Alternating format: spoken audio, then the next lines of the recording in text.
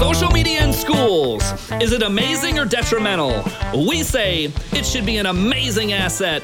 Hi there, my name's Sean from Edlio, and we are a team of engineers, designers, project managers, and support staff who work together to create the best school-to-home tools for schools and districts in the U.S., Canada, and Latin America. We're looking at working with over 10,000 schools and 18 years of experience, and we know schools and districts need to keep their communities thriving.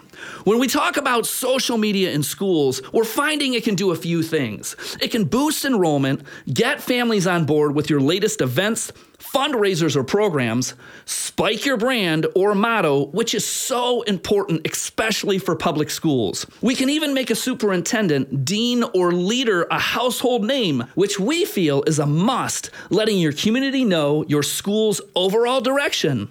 It also really helps with the crisis management because we know that a few comments from our community can really take a toll on a school's overall mission. Even though a school's not a business, I always like to take a look at other industry standards. Sometimes I follow or listen to a guy on a cast named Gary Vee. Gary always talks about free attention, and no matter what kind of business you have, entrepreneur you may be, or some nonprofit schools, whatever, Gary says that you've got this opportunity through social to have complete free attention. In fact, as I was walking into K-12 media, talking with Paul, one of our sound engineers, he was reading kind of what our notes look like today, and he even said that all businesses have this immediate access or portal to get a hold of them and communicate with them. And why should schools be any different? We can have their attention for free on schools' social media channels. We're now finding schools that don't focus on social actually have parents who are building their own pages. This is not good. We want school leaders in the school mission to stand right out front and center, and we also need it to remain consistent. Today, we're going to talk about two social media topics. The first is partnering your social media with your school website effectively. And the next is kind of coming up with a playbook or a content calendar which serves as a guide to move your district forward digitally. So when we talk about pairing social media with your website, we want to think about daily posts and posting in one place. So there are two types of posts that we're going to be working with. There are those long-term scheduled out goals, and then there are on-the-fly dailies. Great K-12 media websites have social modules baked right on the front of their district and individual school homepages. This works so well because families end up going straight to your K-12 site to find the latest news about your schools rather than heading to social media. This is another effective way to keep your schools trending on Google search. This also lets parents share news about your schools on their own personal social feeds right from your home pages, which is a great way to promote your schools. Folks, the bottom line here is that when a simple, streamlined, one-stop shop for your community, like Edlio's content management system is used,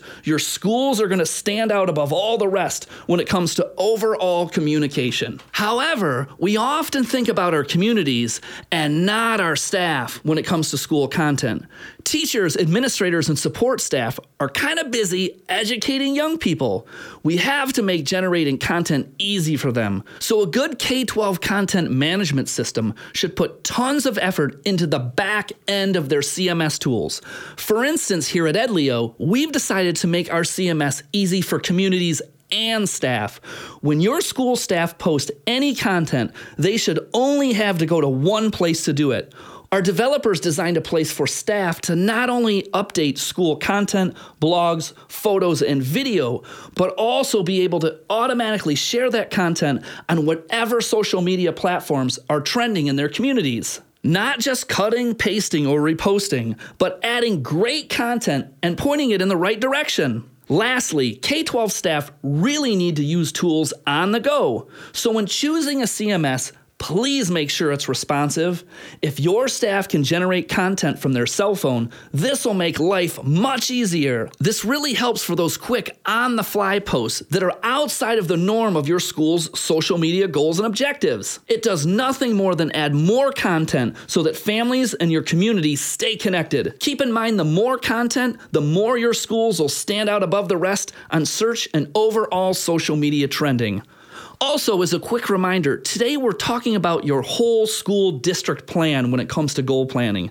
If you're an individual private or charter that may house students from K-12, you need to make a social plan focused on your school.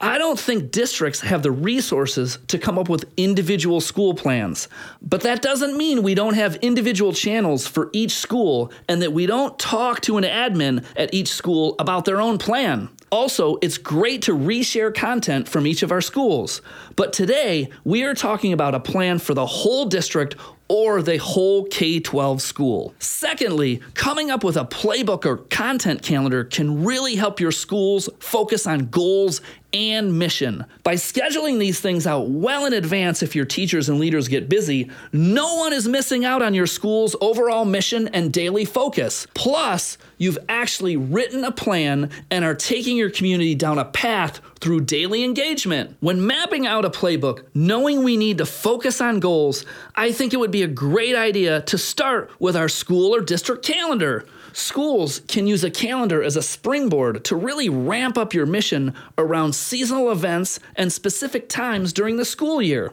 If we think about it, we really do that in the actual school world anyway. So the same process is going to be effective in the digital world. When you're thinking about the writing process, remember you can find a social media plan, playbook, or social goals outline on the internet anywhere. This is going to serve as a rubric to jumpstart you in the writing process. Oh, and as a side note, please consider the fact that social media and content managers are not necessarily technology people. Folks, we always give this stuff to our tech people who are not creatives. They would rather be crushing it in their schools by giving every student in their district a laptop or making sure their servers are running smoothly. They don't want to design things that look good or write great stories. A really great analogy is a car mechanic. They probably know a little bit about painting cars, but they're really working on the motor. The guys who paint the cars know a little bit about motors, but they're not going to be working on the transmission or the headers or that good stuff. So we need to think about that when we're talking about the content management process. So folks, it's two jobs that make one great product, both the technician and their creative. Anyway, back to the writing process. Once you find a good social media plan template online, get a team member on a whiteboard and draw up a concept web. Plug the ideas and direction into your template and start writing. Now remember, you're really writing a story broken up into 1 or 2 lines each. You're taking them from the beginning of the semester, month, or school year and writing through the end of the time duration. You really want to try to create a post a day for your community. This seems like a lot, but if you think about all that's going on in your schools, it's very easy. Try to ask questions in your posts and make statements. Remember, when you're on social media, you're not going to read 15 lines on a post, so your community won't either. After you come up with all your copy, you start choosing photos, infographics, and video. If you're looking for great content, you can always head to Google Photos and type in some keywords. Or you could also head to K-12 Media's website. They help us actually create these casts, and they're very good at coming up with school content. Just go to k12mediagroup.com and head to their content creation section, and you'll find great ideas for your videos, photo sliders, and other content. Please remember, folks, no one wants to see a photo of your actual flyer. You can drive folks back to your K-12 website if you add a link to post. This is where scheduled web pages come into play. At Edlio, we can show you how to design some of these pages. When the events are over, you just change the dates for the following year. A whole podcast could be done on this subject. Maybe we'll do one someday.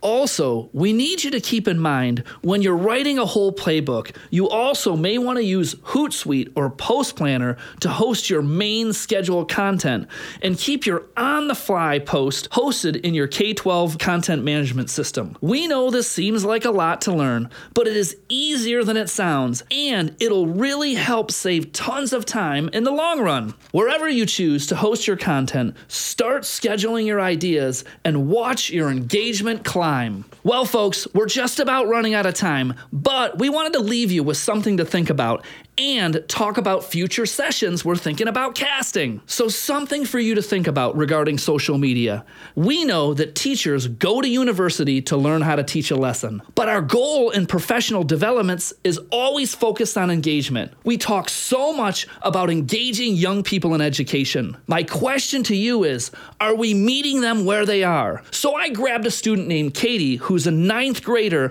at a school in Wyandotte, Michigan, just outside of Detroit, and I asked to simply look at the settings on her iPhone. I need you to know this about Katie. She's a 4.0 student in sports throughout the whole school year, breaking records, horseback riding, power boating in the summers at her family cottage. She's not just sitting around. By simply taking Katie's iPhone and looking at her settings, we noticed that Kate was on Snapchat 12 hours a week. She's on Instagram 9 hours a week, and Facebook 4 hours a week, and also Twitter about 2.5 hours a week. Now, again, somebody older would think, like, Katie's lazy. No, Katie is extremely busy. In fact, her Outlook calendar is insane. So my question to you would be, if Katie's on social all the time, as a school district, are we engaging Katie in meeting her in the best place for her education? Folks, seriously, if they're reading about social media in the stock exchange, people are building businesses and making millions, and Katie, a super successful student, but hangs out that much on social, are we using social platforms to meet the needs of our students when it comes to learning? Or are we letting everyone else influence them? So that's just something to think about, folks. And lastly, make sure you subscribe to our podcast. Our next topics are going to focus on what social media platforms to use, those scheduled web pages. We also want to talk about some schools' social media platforms, both for staff and their own personal pages and using school pages overall. And as always, thanks so much for tuning into the Ed Leo podcast. Remember this, if you've got any questions, don't hesitate to give us a call at 1-877-235-2576. Visit us online at www.edleo.com. We also don't want to forget to thank Paul Long and K-12 Media. And if you need any great K-12 content, don't hesitate to go to K12mediagroup.com, where they're always keeping schools trending.